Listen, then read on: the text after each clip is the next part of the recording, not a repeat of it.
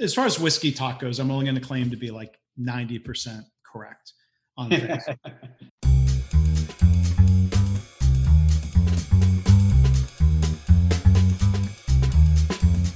Mark Graban and Jamie Flinchball are two guys drinking whiskey while chatting about lean ideas, experiences, and news.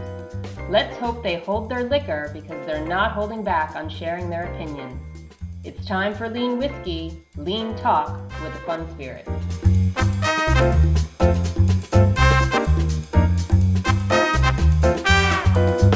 That's a good start. So I guess we're going. We're not doing the live broadcast this time, but it's Mark Graban and Jamie Flinchball back. We're going to do video today. It's also going to be an audio podcast. It's episode 16 of Lean Whiskey. It's good to see you, Jamie. Great to see you. And I'm used to seeing you in one of two locations, and now you're in a new location. Yeah, like why is there a third location? So I'm in Southern California now. Like during a pandemic, why not relocate? But my wife had been talking to a company since January and had a really, really good opportunity. She's now chief operating officer of an aerospace company that is based here in LA. So goodbye, Orlando. Hello, LA. So this is our temporary furnished apartment. I've been accused of this looking like a artificial Zoom background, but yeah, I could see that argument, but it hasn't been terribly lived in yet. So that's, I think, one of the requirements. Especially springtime, moving from Orlando to California probably isn't as dramatic as going from, say, Texas to Wisconsin. So I'm sure there's, some things that are the same, but it's a long trip, a long change to go through, especially during a pandemic. So, I've been out 4 times in 9 weeks. So, yeah.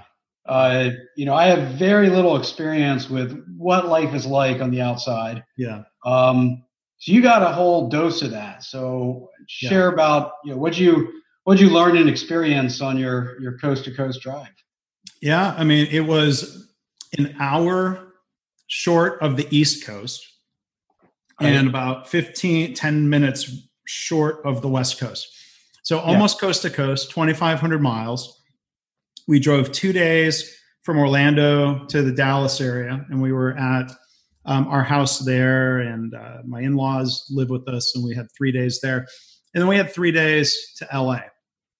So we stayed in 3 different hotels along the way in Hattiesburg, Mississippi, El Paso, Texas, and Phoenix.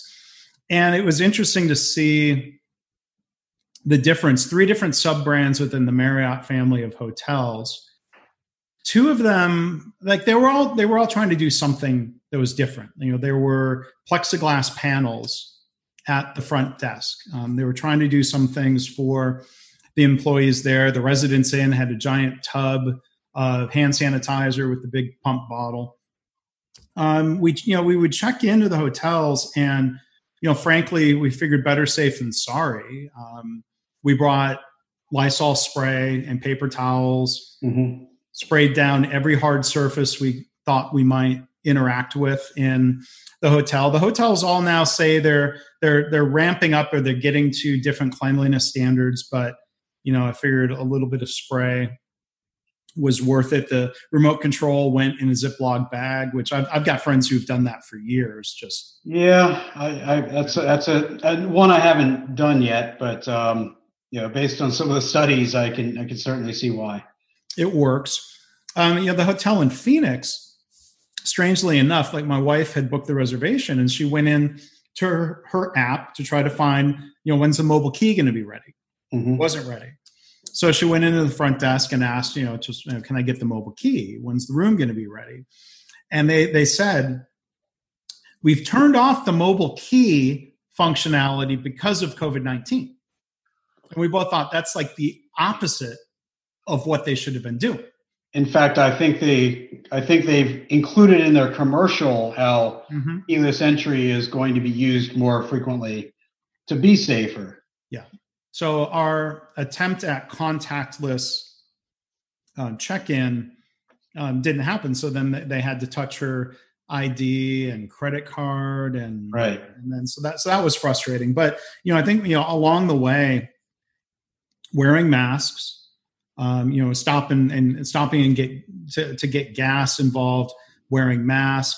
If I was going to go inside, let's say to use the bathroom, if I was just pumping gas, I would use paper towels for surfaces that I was having to touch, and then hand sanitizer in the car, or better yet, going inside using soap and water. But there's trade-offs of how much more exposure do you want to people. Soap and water is better than hand sanitizer, but staying away from others is helpful.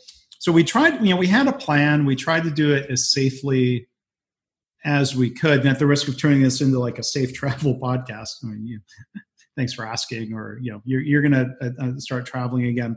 We actually did take one flight the weekend before we relocated, and in flying, is a different experience these days. With, again, we wore the mask from home, from door to door. Yeah. And so for a 2.5-hour flight from Orlando to Dallas or back, mask didn't come off. No water, no food, lots of hand sanitizer, lots of soap and water hand washing. Just trying to do that. It's not safe, but trying to be as safe as reasonably possible. Yeah, but you're for me, flights were, and it's this is a small grievance, if it will, or flights were, I don't want to say they were relaxing, but that's where I would sit back. I'd do some reading, at least on flights home. I'd usually have a drink, but certainly you're kind of on edge the whole time, trying to not make a mistake or do anything stupid. Yeah. I felt on edge for some of the airline staff who didn't have masks on. I haven't flown after May 1st, but American claims, everyone's going to wear masks. But I saw flight attendants without masks, talking very close proximity to the pilot or the co-pilot before the flight. 2 gate agents were talking to each other, like shoulder to shoulder at the terminal, typing and talking. And then the one guy walked away and went to the PA and made the announcement about social distancing and masks. I'm like, and so I don't know if they were choosing to not wear masks or if they weren't available, but I feel bad any of these times where somebody is working and you feel like they're putting themselves potentially in harm's way.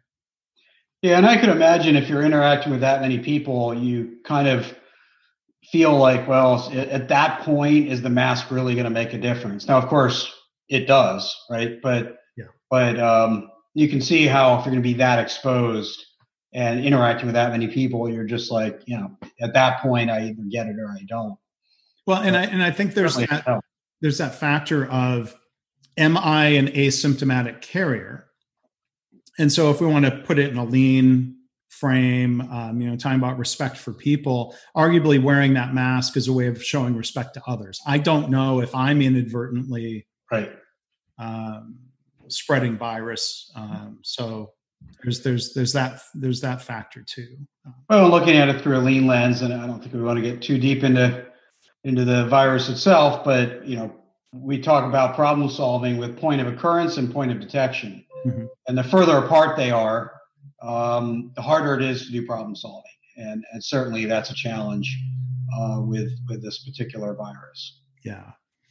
So that you're right. That does make problem solving difficult. But maybe I want to ask you about some stuff you've been working on, and we can get to the cocktail talk. I'm going to pace myself. Yeah. So we'll get on my drink, but I mean, you've been putting out all kinds of interesting content and doing new things in your time at home. If you want to share a little bit about that. Yeah, I mean, so I've certainly invested in time with my clients and giving them a little bit of extra. I've also helped a lot of small businesses for free where I can. And my advice to them on a strategic level has been double down on what you're best at. Right? Just focus on what you're best at and double down and go harder on those things. And so for me, it's always been relationships and content. Right? Those are probably some of my core things that I've decided to double down on. And so what's interesting is I've launched, in fact, today the email went out about the Jay Flinch Learning Lab, which is really a more deliberate, long-term focus on training and learning programs that will be fundamentally virtual, but they'll include coaching, they'll include activities, and yes, they'll include videos. Mm-hmm. But they aren't. It's not just static videos. It's all experiential. So that's actually a pivot that I kind of had on my roadmap anyway. So I would argue that it's not a COVID reaction, but I have reduced. I've gained about 2 days a week because I'm not on airplanes in capacity, and then second, I've been able to experiment more with remote learning by requirement, and so that's allowed me to do some experimentation that's helped me shape my thinking about what the Jay Flinch Learning Lab is going to be all about. So long way away from fulfilling my concepts and sketches and ideas, but headed down a path there. So that's been some of what I spent my time on. Well, and so maybe COVID-19 has accelerated or gave you the time to do sooner what you had wanted to work on. Yeah, absolutely. Just because 2 days a week on a plane, those are tough days to call true capacity, and that's all back now. That's all freed up. And you've been you put out a series of free videos on YouTube, and you've been doing webinars and. Yeah, I've been doing webinars. Did one the other day. Had some technical problems, but we go through those things. I did a 16 video series on strategic thinking, which wasn't even on my roadmap, but I found myself having lots of conversations early on with companies about strategy, about pivots. I did a webinar for about 400 business owners on strategic pivots.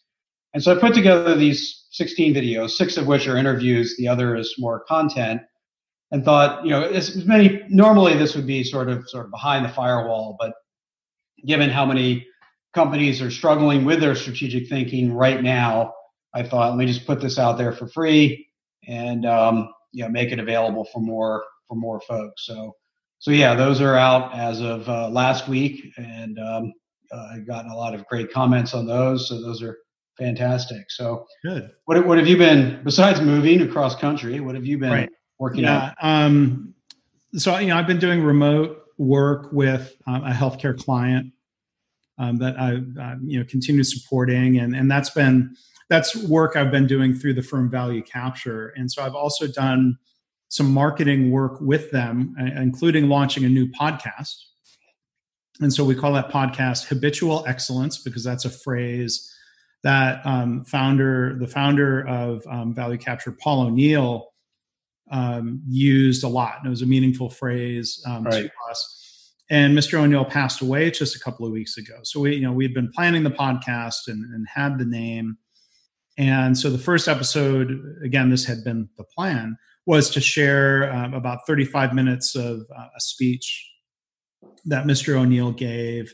We're doing interviews, and we're doing different formats around themes focused around leadership and healthcare improvement. Like, how do you drive towards zero harm, and what's the culture you need? That focuses on safety and helps drive habitual excellence. So, if anyone's listening, you are say if you're listening, hear my voice. You are listening to a podcast, so therefore you probably like podcasts, and you might want to check out Habitual Excellence if you search wherever you're listening to this podcast.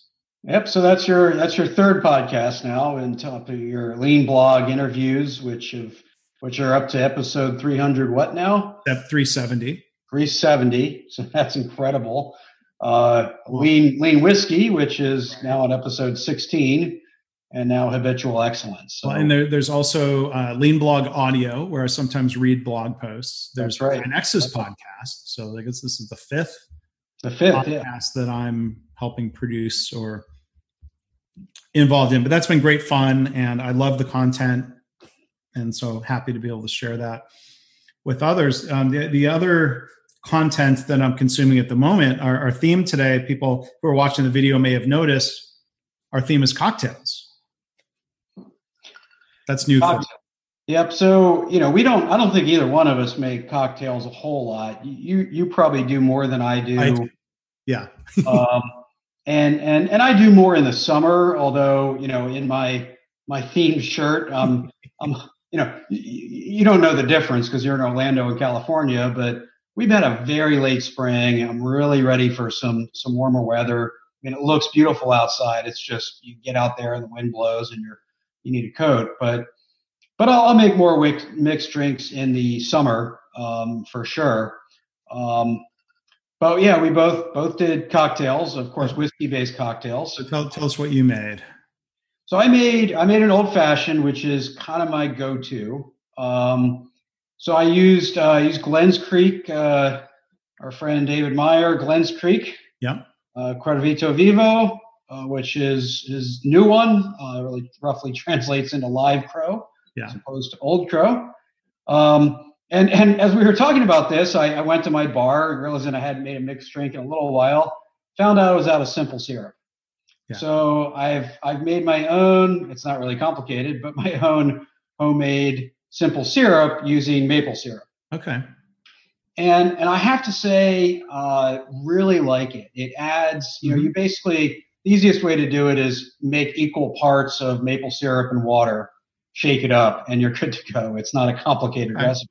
So it's like 1-to-1, like sugar and water, simple syrup would be. Exactly. Okay. Yeah. Well, and it's not, maple syrup isn't all sugar, right? But yeah, 1-to-1 ratio between the two. Shake it up. There's no distilling involved or any of that. So, but the flavor profile, it doesn't just add sweet. It adds a little bit of that richness and depth. So that's what I'm using. I have the Angostura bitters. Yep. So those are my go-to. I do realize I'm running out of cherries, but that's usually because I go usually one more than a recipe would call for. And when you're at the bottom of the jar, you get a little too much syrup. So that's the other challenge. But yeah, so that's what I'm enjoying tonight.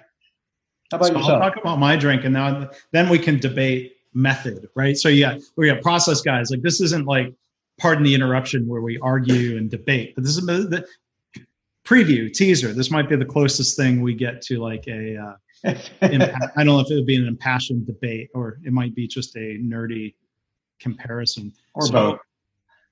To me, the triumvirate of whiskey-based cocktails are, of course, the old fashioned. The Manhattan was always also a favorite. I do make those. 2 ounces. I prefer rye. 2 ounces of rye, 3/4 ounces of sweet vermouth, and a couple dashes of bitters. And bitters are fun. You can play around with different bitters that have different flavors and what have you. But the third leg of the stool, and I'm mixing metaphors, to me is a drink I was introduced to later, more recently, maybe just a couple years ago, the Boulevardier. So, it's been a while since I've had one, and if so, it would be at a bar. I've never made one, and I'm sure I don't have all the right ingredients, so I'd have to wait a little while till I can get them. But I'm definitely interested in giving it a shot. It's pretty easy. So it's a variation, like a little bit of history. The Negroni, which, like, to me in the summer, that's a great cocktail. It's equal parts, 1 ounce each, gin, sweet vermouth, and Campari, which is kind of a bitter, sweetish liqueur. It's probably more bitter than anything.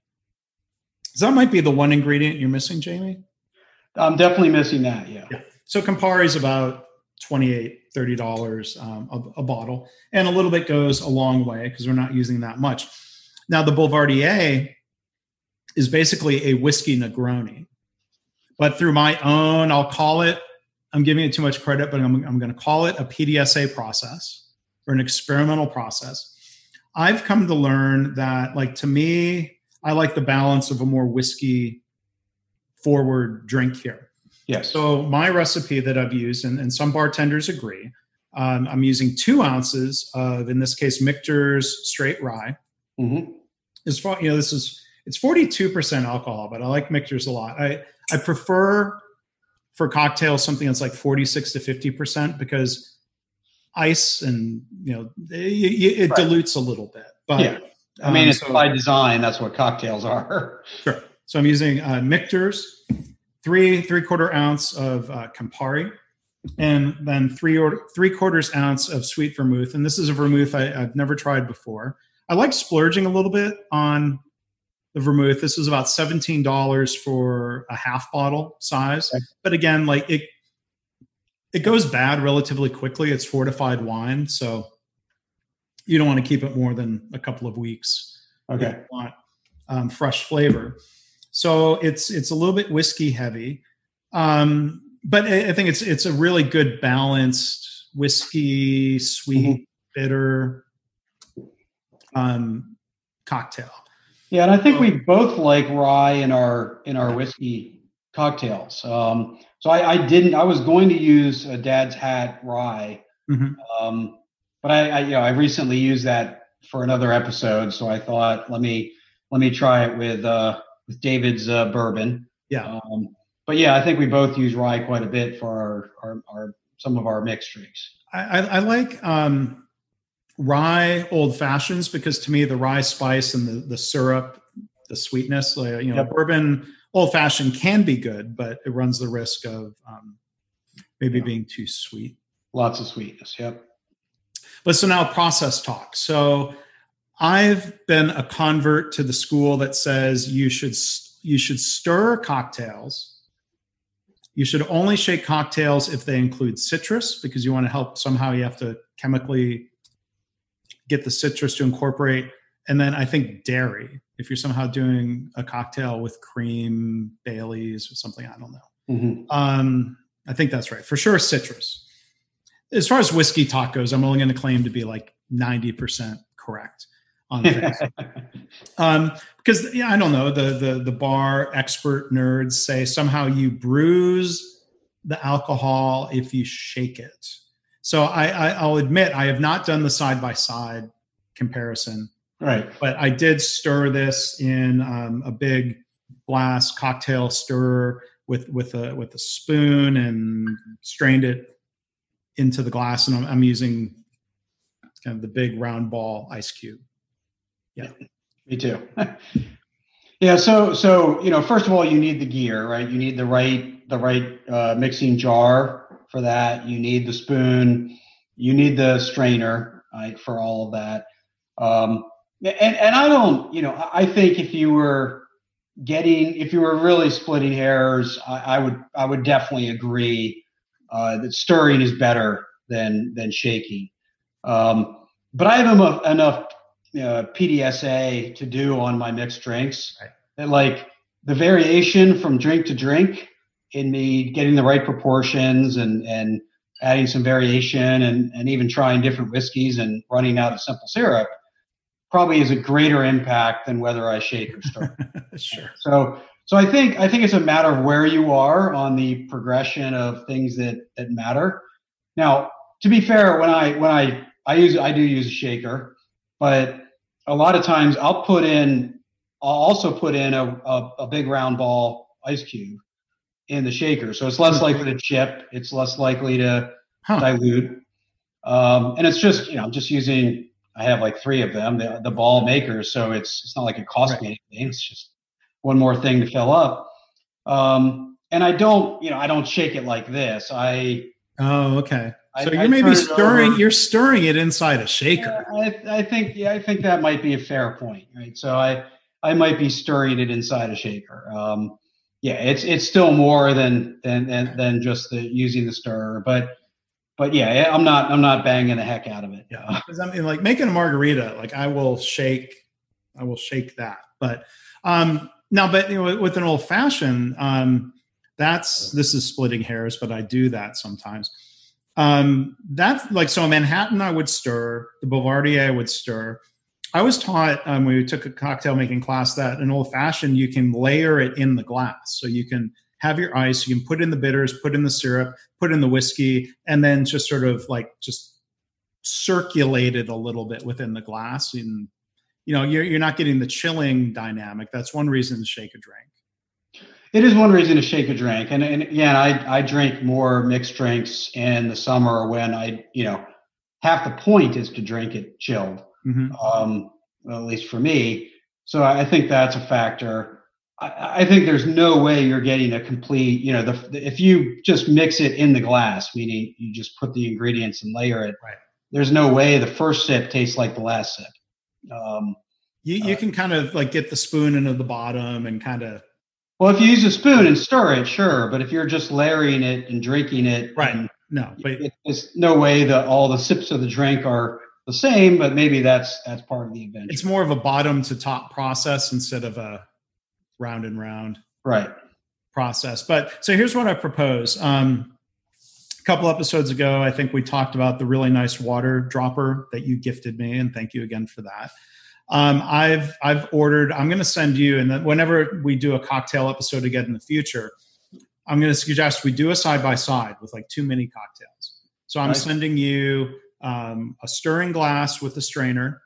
I'm sending you. I like the Good Grips measuring stainless steel jigger because it has the 2 ounce mark, the 1.5, the 1 ounce, the 3/4, the half ounce is good measurements, and a spoon. So we'll have to experiment maybe. We'll have to experiment. That's a great test. What's really sad is, I don't even have a jigger. So I use a kitchen measuring cup to get my proper pour of whiskey. So I'm stealing stuff from the kitchen, bringing it to the bar, making my drink, and then have to make sure it all gets back. So I am poorly outfitted for mixing cocktails. So that'll make the difference, and that'll be we're coming up on summer, so that'll be a perfect summer episode of Lean Whiskey. And I'm thinking of the old expression: "A good carpenter never blames his tools." Jamie, I think a good carpenter cares a whole lot about their tools, so you can put the adage aside. Yeah. All right. So maybe, we've said lean, we've said PDSA a couple of times, but maybe we want to get into the deeper. We probably should. Lean chat, business chat. So you came up with the topic, and we've been working from home, but you found a couple of articles that we'll link to in the show notes if you want to kind of introduce the topic, Jamie. Yeah. So it actually started with an article going back. I don't have the date in front of me, but going back quite a ways now from China, which is really the first work at home experiment. And there's been more, articles in Europe and ones here. I heard tonight on the news, I can't remember the name of the company, a company announcing that they're going to tell their employees you can work from home permanently. And so this has been a great experiment. And that's the word I've been deliberately using, although some of these articles have, is experiment the heck out of this because it's new to everybody. So the key question is then what will businesses, and businesses is kind of generic, but managers, executives, team leaders learn from this work at home experiment? So we have a whole bunch of articles to share. But I do think, it was interesting just to start off with the first experiments, which were in China. And I have a whole bunch of friends in China. I have clients in China. I talked to a few of them early on, well before we were shut down. And they were shut down. And it was very surreal just hearing them talk about it then. But certainly, I think one of the quotes from one of the articles was interesting because it reflects how this might really shape how management might be done. And this was a Xinzun, 36-year-old, a manager at Pingguan Bank in Shenzhen. He says he feels he has less control over his employees when they're not in the office. Quote, working from home made administration harder due to less efficient communication and employees slacking off at work doing personal things. When working from home, my team members sometimes respond late to me, which makes me feel out of control. Now, it's a bank. I'm sure it's a back office processing based on the way he's describing it. Every function is different, but it really is one aspect, maybe the crux of this whole work from home experiment for most companies. Well, and I mean, like, so the word control, like, is an interesting red flag to me. I mean, I think, leaders may need to sort of try to get over that control habit, or, it sounds like, a problem. And I sometimes there's an illusion of control, but when we think of, control versus leading, setting direction, and empowering, coaching instead of controlling. And the slacking off. I mean, I think the reality now, my wife and I have the distraction of the move, but we've got no kids, we've got no pets. Try to be really empathetic to colleagues and people I'm meeting with who do have to juggle that. Mm-hmm. And they have interruptions in meetings, and the cat jumps on their lap, or the dog is tearing up the garden, and that's life now. Right. And I think sometimes people need, given the anxiety and stress that's induced by this, you call it slacking off. Is it necessary mental health time? There's different ways of looking at this. Yeah, I think, and I think that's the key question, is the difference between, right now and permanent working from home conditions, right? Mm-hmm. And so, slacking off being one aspect, to pretend that you could see someone at their desk and know that they were giving their work their full attention, right, is part of the illusion, right? Right. I remember going back, 20 some years, 25 years ago almost. We took, and I was in a manufacturing plant. We basically sliced off all the cubicle walls in half. Yeah. And there was a couple employees, the ones that complained the loudest were ones that they'd come to work for 12 hours a day, but they pretty much sit at their desk and take a nap because all somebody could see is the back of their head as they walk by their cubicle opening. So, and now they were exposed. And so I think the idea that, because I can see everybody, because they're here at work, they're inherently more productive is perhaps the first fallacy, because we certainly don't know that. And I think it is often an illusion. Yeah. Yeah. And when it comes to communication, if there's less efficient communication, there are different ways we may need to experiment and figure out how to better communicate. If the methods that the manager from the bank and his employees are using right now are inefficient, there's always a better way. That's my Kaizen hat, I guess. Saying that, but I think there's the question of productivity and what are we measuring? Are we measuring hours and activity, or are we measuring value to the customer? Are we measuring results and business performance? It's usually easier to measure the inputs. Right. I've seen some articles where people, I wouldn't like this, or people, they're literally being measured, how many letters are they striking on their keyboard every day? I'm like, well, if I'm being paid by the letter, I'm going to write a lot of long, meaningless, unproductive emails, maybe. Well, sure. And I'm sure, I don't know if they subtract when you hit backspace, but it's kind of like putting the car in reverse and hoping the mileage comes off. Type it right the first time, Jamie. Right. So I think metrics are going to be helpful for functions where activity does equal output, right?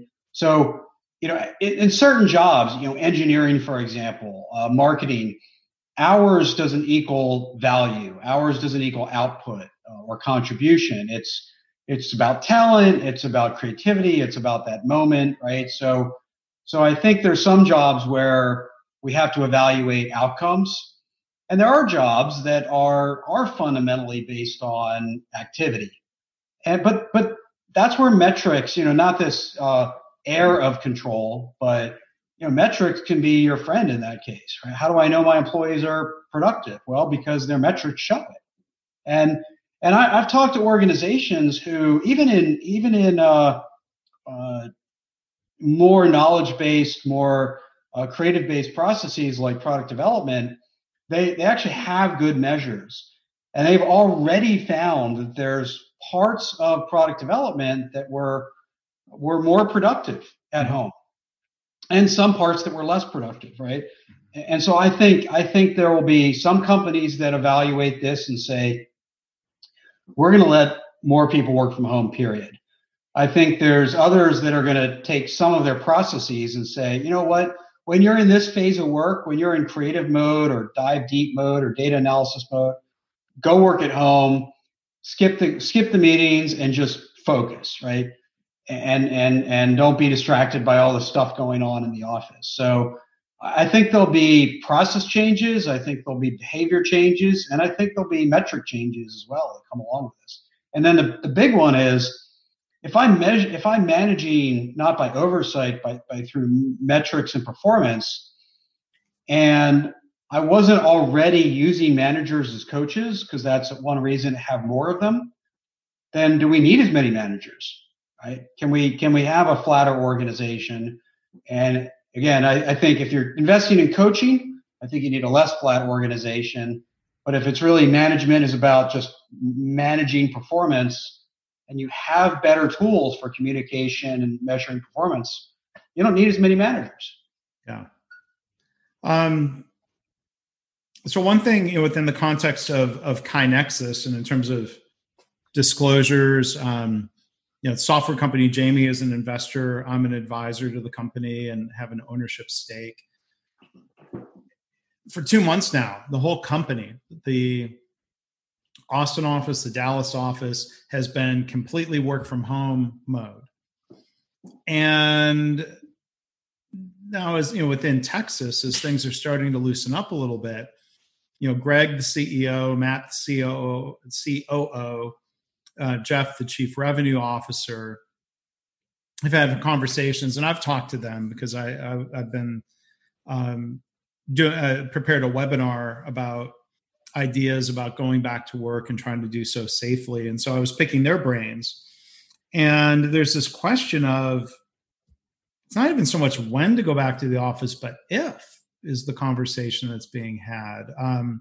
Matt, the COO, and maybe this was within the tech team realm that he leads most directly, he was saying, that they feel 90 to 95% effective in work from home mode. So then Greg, who, is of course an ER doctor and CEO, is kind of looking at the risk reward. Like, well, so if we go back to the office and we get marginal effectiveness improvement, but now we're creating risk as a relatively small company of about 20 employees. One employee getting really sick is bad. Two getting really sick is devastating. Like, well, why introduce that risk? So on the one hand, they've had good conversations about what would you do to open up an office most safely.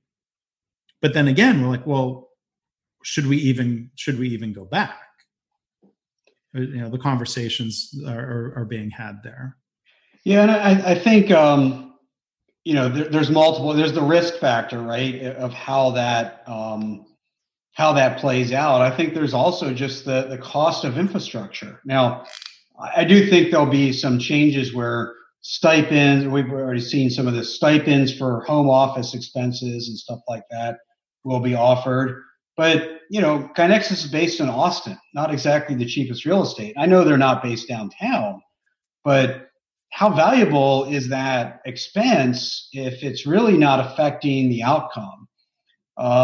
Yeah. So I guess, this is an area where it's not transactions, right? It's not action equals outcome. It's really about outcome. So how at KaiNexus are you evaluating that perspective of effectiveness, and what leads to that sort of 90-95% confidence in the effectiveness?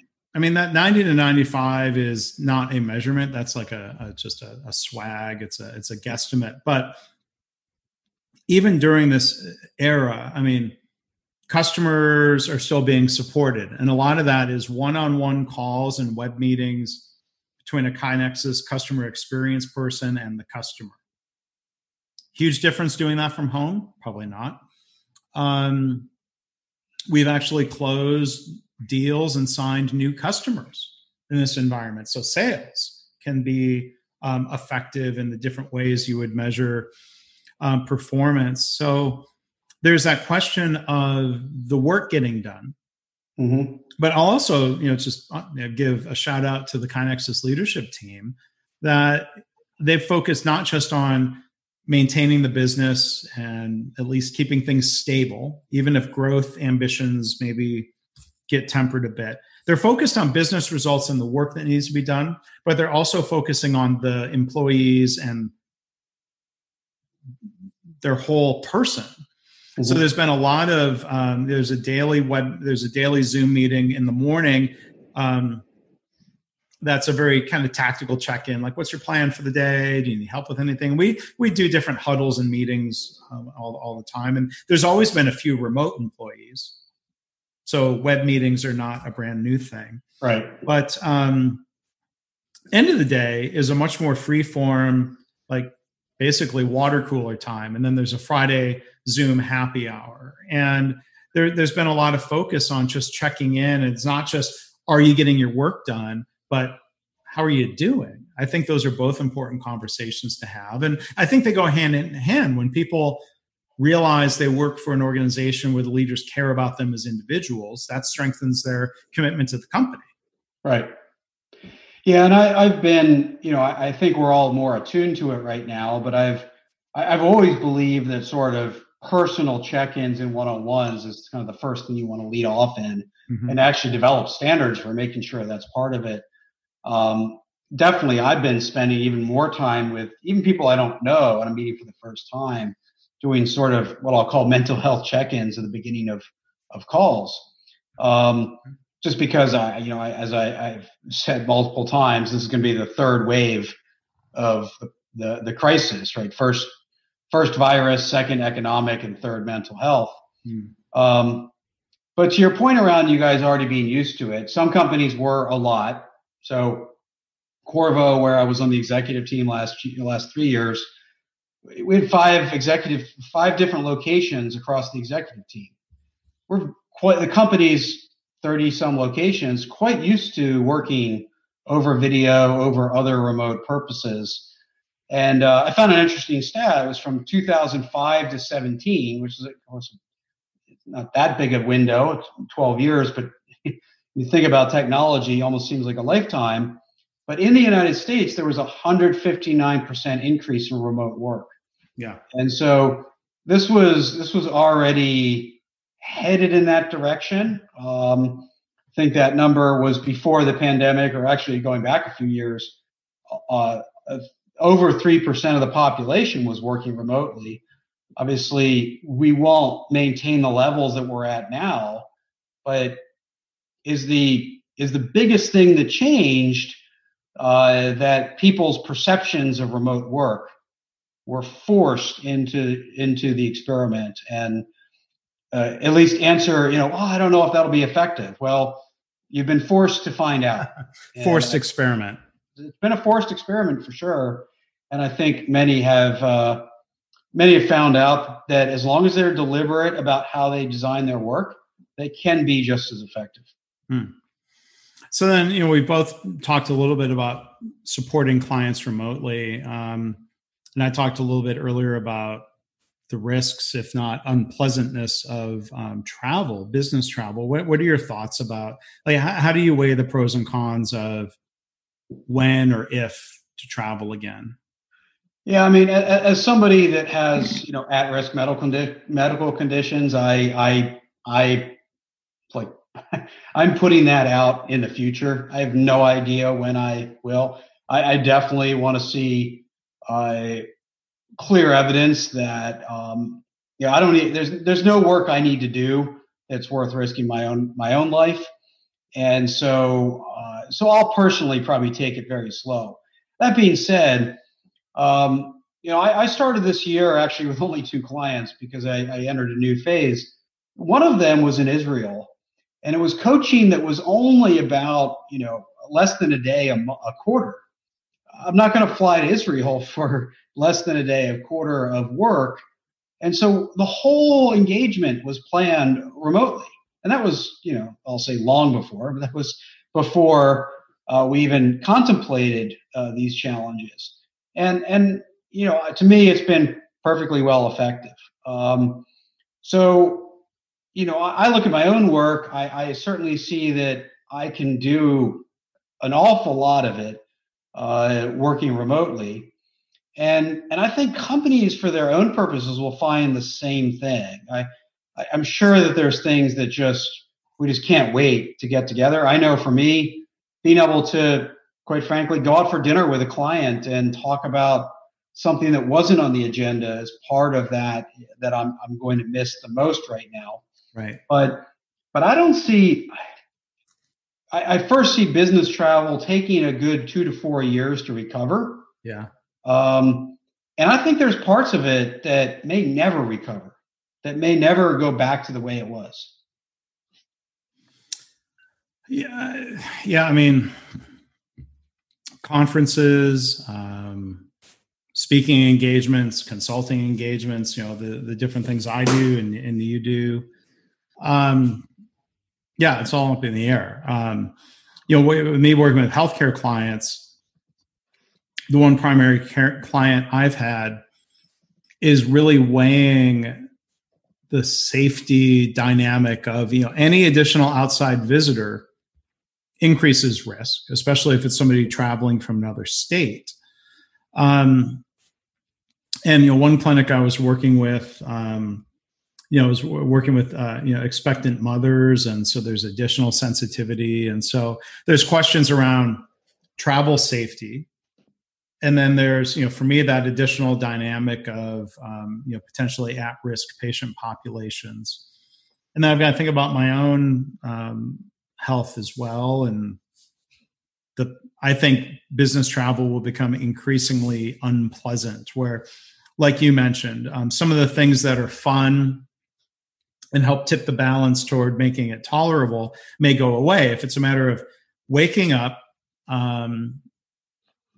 eating a grab and go breakfast because you can't have the breakfast buffet in the lounge anymore, or going to work and then coming home and eating takeout and being isolated in your hotel room. I mean, I'm an introvert, but I like to get out. I like to go to dinners with people. Yep. So, it just changes that question of like, is the business travel worth it? And can the work be done in other ways? That's the other right. Yeah, I think that's the key. And I've been experimenting with that. That's the J. Flinch Learning Lab is an opportunity for that for me. So one person I've been paying attention to, and I only learned about her because she's a fellow graduate of Lehigh, is a woman named Sasha Connor, who runs an organization now called Virtual Work Insider. And her claim to fame is that she was at a very senior level, basically director of marketing for the Clorox company. And she ran an entire team remotely and really kind of broke some barriers. I'm sure she wasn't the first, but she definitely did things, and she talks about it a lot. She's definitely become, I'll say, world famous because she was already a remote work expert before this came about. But she would, one story I remember her telling in a I think it was a webinar that she did was, she was director of marketing for Clorox. She lived in East Coast, I think Pennsylvania. There was a focus group in California, and they said, you have to fly out here. She said, why? Well, I'm not running the focus group. It's like, oh, but you need to, react and, give your input. Well, okay, I can watch it on a monitor, and the person who's in the room that is running it, I can text them. Why should I fly to California to run to observe a focus group, right? That's all she was doing. And so that's what she did, and it worked just as well. And so, she basically started challenging all the assumptions that you in fact have to be, you have to travel in order to do your work. Yeah, you said challenging, and I just taken a note to make the comment. What I'm hearing reminds me of, like, to me, an important lean mindset of challenging the way we've always done it. And that's happening a lot right now. And that can be a great opportunity. So, like, for example, from a healthcare clinic standpoint, there's been a huge revolution in a lot of organizations. If telehealth video visits was something that organizations wanted to do, it reminds me of what you were saying earlier, Jamie. The pandemic has accelerated that. It went from a nice to do someday to a must do right now. Right. And so there's a lot more video medicine taking place. And then for things that have to be done in the office, there is now risk, and you can be proactive in thinking about, you don't want people near each other in the waiting rooms. A new process. I'm curious to get your reaction, voice of the customer, Jamie, as a patient, potential patient. You check in online through your app, which is already a possibility today. And then when you arrive, you send a signal through the app that says, you know what, I'm here and I'm in the parking lot and I'm sitting in the comfort of my car. And when you're ready for me, text me and I'll come in, and you tell me go to room 8 through the text message. I don't need someone to hold my hand going down the hallway. Yep. To reduce some of the contact and interaction. And you think, like, maybe we should have always been doing it that way, at least with the technology, like pandemic or not. Like, I could sit in my car and listen to music, or listen to a podcast, I should say podcast, or listen to satellite radio, and then, come on in when they're ready for me. Hopefully. Yeah, I would love that, right? But it goes back to the keyless hotel room that isn't always followed, right? Is it doesn't always work. The technology doesn't always work. The user isn't always ready. I would love that. I think doctor office waiting rooms are the scariest places on the planet. So I would love that idea, and I hate waiting there, and I try to figure out which seat to get that keeps me away from other people. So I love that idea. But then I also think about, the biggest consumer of healthcare is the elderly, who are, again, future elderly 20 years from now will be plenty of tech savvy, but we're not there yet. And so I think we have to be careful that we don't turn the use of technology for remote work and its many forms into a ageism problem. We just need to be careful about all of that. Yeah, and I think there's that question of, like, again, in general, being careful. Like, if there is a preventive measure that you can take that has no real downside or enormous cost, why not? So, like, to me, like, wearing a mask out someplace might not be perfect. Is wearing a mask going to hurt? No. Washing my hands more frequently. Like, I heard advice. It was actually a video from a woman who was born with a immune disorder. And then to help fix that, she had a bone marrow transplant. In this video, she talked about basically, it was like she was living in a pandemic world before we were. Right. Hand hygiene, all of this was super critical. And her one rule of thumb that I've tried to live by here, she said, if you can't remember the last time you washed your hands, you should probably just wash your hands. Right. Like, even if you're home, because, like, if I'm out and about and, I don't know, my phone is not the cleanest. Phones are not the cleanest of devices. Right. Like, what's the risk and the harm? If you've got the soap, wash your hands. Like, now my wife, if, she puts lotion on her hands because she feels like her hands have gotten dry, that's a reasonable countermeasure that can address that issue. So I think there's a lot of these things, like, using a paper towel to grab the gas pump handle, like we talked about.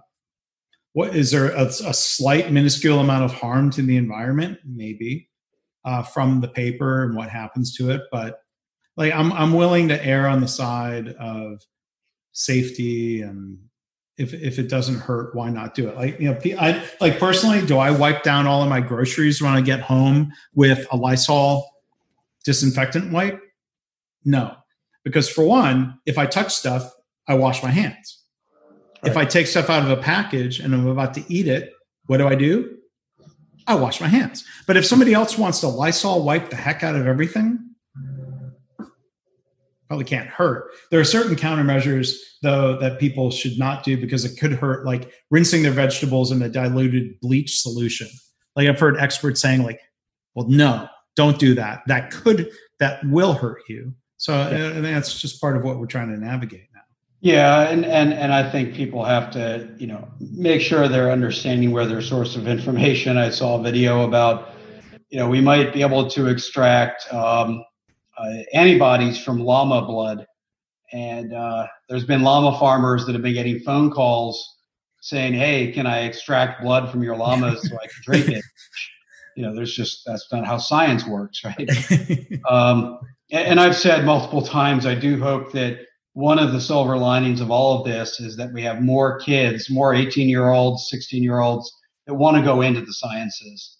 I think we never can have enough people that have studied science as it is. But I think we've strayed a bit from the work from home experiment. And if there's one conclusion, I think it's that there's it's not an experiment, it's dozens or hundreds of experiments. And that some of them, maybe most of them, will turn out to be productive, and many of them will stick.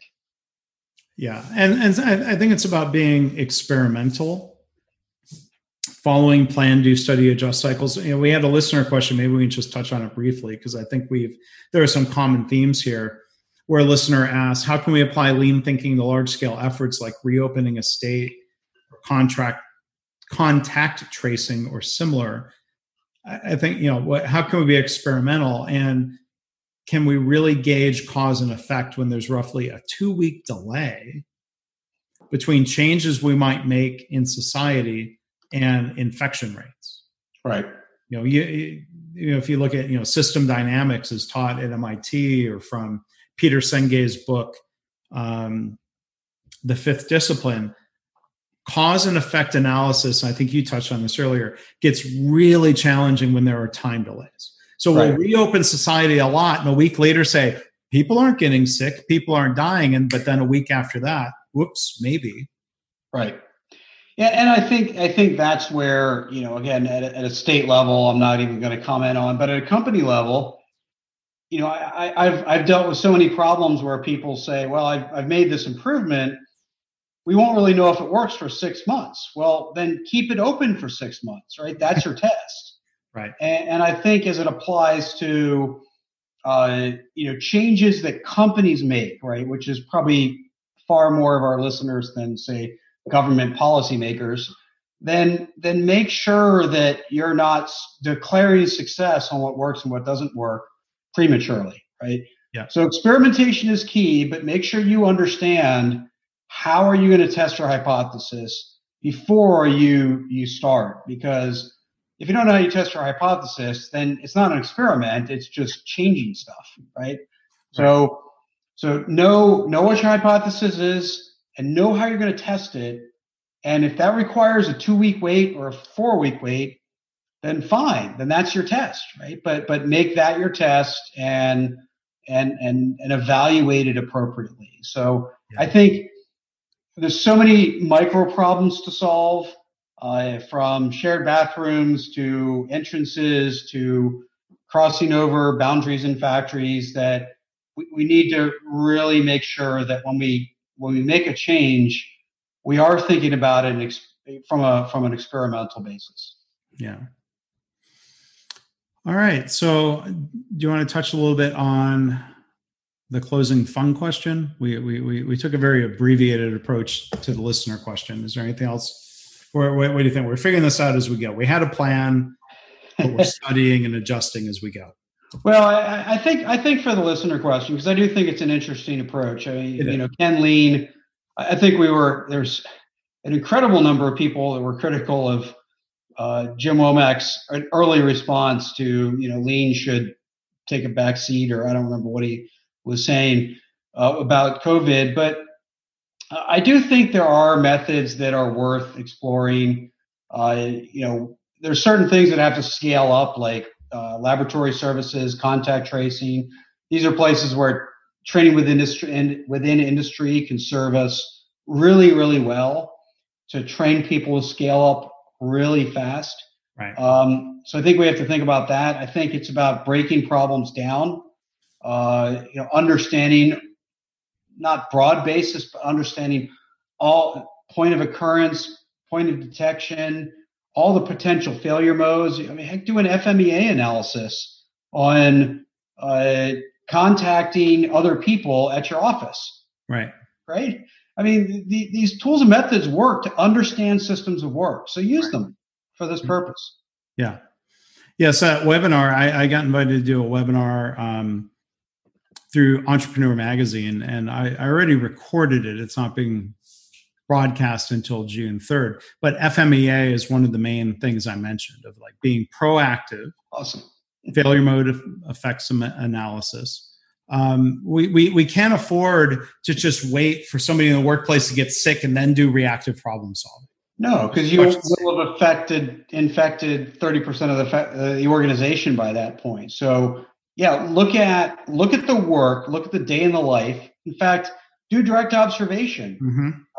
Go through a day in your own life and focus on every point in your day where you might touch a similar surface or come in contact with other people, and then use that as a potential failure mode and figure out how you might be able to eliminate or reduce it. Whether reduce it is cleaning schedules or elimination is changing the work process, right? And that's how you eliminate failures through FMEA. I think that's a fantastic tool to use here. Yeah. So a tool that's relatively old, but I think well proven, and it's a mindset as much as anything. I mean, it's a matter of being proactive, figuring out what could go wrong, and putting preventive measures in place in advance, and then evaluating and adjusting. We hope we have perfect preventative measures. If not, we'll learn and adapt and move on. You got it. All right. So I think the closing question today, I think, gratitude is an important concept, especially right now. Jamie, maybe you want to go first. What's the most surprising good thing about shelter in place or quarantining? Yeah. And I think, so I will say, I think gratitude is an important word these days, because I always say, focus on the controllables. Well, there's some things that you can control, and that is, kind of your gratitude. That's something you can decide to focus on. And the obvious answer, right? So this is what most surprising versus obvious. The most obvious is the time I've gotten with my family, but I think the most surprising is really, I've lived where I live for 12 years now, and how much I've enjoyed my own property. I take walks where, I'm kind of locked in a little bit, even though I'm out in the country. So I mostly walk around a block or down one road. I enjoy to sit and look at the open space. I enjoy the birds. And it's been great for sitting, reflection, right? People talk about going on a retreat in order to reflect. Well, I feel I can go to the porch and reflect. Yeah. And so I've been truly grateful for, I have friends who are living in condos or apartments in New York City. Yeah. Right. And I can't, I can't imagine they probably stare out the peephole to look for a safe time to exit. I feel tremendously grateful for where I live and enjoying the open space, the open air. And, I've never been happier that I live where I live, and really enjoy it, the space. Yeah, because there's a difference where we're here in a temporary apartment. It's a small 1-bedroom apartment in Los Angeles. The apartment complex that we're in right now says required wearing a mask anytime you leave your apartment. So technically speaking, walking out to go put trash down the chute or to go get the mail requires wearing a mask. Now, all things considered, is that the worst thing in the world? No. So one thing I've really tried to practice, in addition to gratitude, is patience and keeping an eye on the bigger picture. Not getting annoyed by things, not being in a rush. I think it's good practice. If you go to the elevator, this would happen more in the condo building in Orlando, 18-story condo building with 3 elevators. You're in the lobby, you've come home from going out for an exercise walk, and, drive. It would happen. We would drive home. We're on the 4th floor parking, and you hit the elevator to go up, and the door opens, and there's somebody already inside. And you're like, you know what? I'm good. I'll wait. I can wait a couple of minutes. It's not the end of the world to wait. And so I've been trying to be more patient. It's not easy. No. But I've been trying to focus on like what's important. Is it really important that I rush home as quickly as possible? No. I'll wait for the next elevator. But back to the question of the surprising good thing. My wife and I have been married 18 and a half years, and and we were talking about this. We've talked about this a couple of times. I don't think there's a single point in all of those years of marriage where we have been home in the same place at night every night for 9 consecutive weeks. And she still brought me to California with her. So I'll claim that as a success. Yep, that's a success. I think that's fair. I've been married 23 years, and maybe in the beginning I'd have a different stat, but I always like to say I've only been married 2 years if you count the time we've been together. So it is nice being together. And part of me, while I love my work, I truly do, and I love my clients, and I definitely miss many of them. There's a part of me that wonders why I travel so much, and being home more has made me appreciate that exact thing. So I feel you there, and glad you were able to support her and her move in that whole process, because that's a big deal. Glad I'm able to. We've done similar math, like how many nights we've actually been home together at the same time, and we always joke like, well, one or the both of us are gone so much we can't get sick of each other. I'm glad I don't think she's sick of me after 9 weeks. So that's reaffirming, that's positive, that's a good thing. So cheers to that. Cheers. We're both getting quite low. No, I'm done. I poured just a little splash more. I mean, it's relatively early here in LA, so we got a 3-hour time difference right now. We haven't had to deal with that yet. We've only had a 1 hour so far. Yeah. So let's go ahead and wrap up. And for one, thank you everybody for listening. For people who, Jamie and I do this podcast because we enjoy it, and we hope others enjoy it. And we appreciate anyone who chooses to join us and listen, and especially if you've gotten to the end here, thank you. But we want to remind people, if this is perhaps the first episode that you have listened to and you are not sick of us and you're willing to come back for more, you can go to leanwhiskey.com. You can spell whiskey K-E-Y or K-Y at the end. Both of those will forward. You can also go to leanblog.org/leanwhiskey. Or if you would rather give the web traffic to Jamie, you can go to... Yeah, I should probably track that web traffic. I don't really do that. But jflinch.com/leanwhiskey will also find you at the same point. Yeah. So speaking of metrics, I don't think we're setting that up as a competition of whether listeners... I'm sure you'd win. Prefer, I don't know. But thank you for listening. If you're listening to us and you like the podcast, we encourage you to subscribe. You can find us, if you're listening on the web, you can find us on Apple Podcasts, Spotify, Google Play, Stitcher, other podcast apps, and other places wherever you're normally listening to podcasts. Yeah, and please do, rate us, review us, subscribe. It really, first of all, feedback we love. We both thrive on the idea of continuous improvement, and it helps other people find us if you rate and review us. So you're not just doing it for us, you're doing it for other people. So we really appreciate any amount that you do there. Yeah. So thank you for that. To everybody who has rated and reviewed the podcast. And if you've got feedback, you can contact us. You can email me, mark@markgraban.com, or Jamie is at jamie@jflinch.com. I'm probably not going to change my website to mgrab.com. Probably not. That doesn't quite work the same. I mean, Flinchball, you got to do something with Flinchball. So hence the J Flinch. All right. Fair enough. Hey, quick trivia. Mark Graban is a pretty unique name.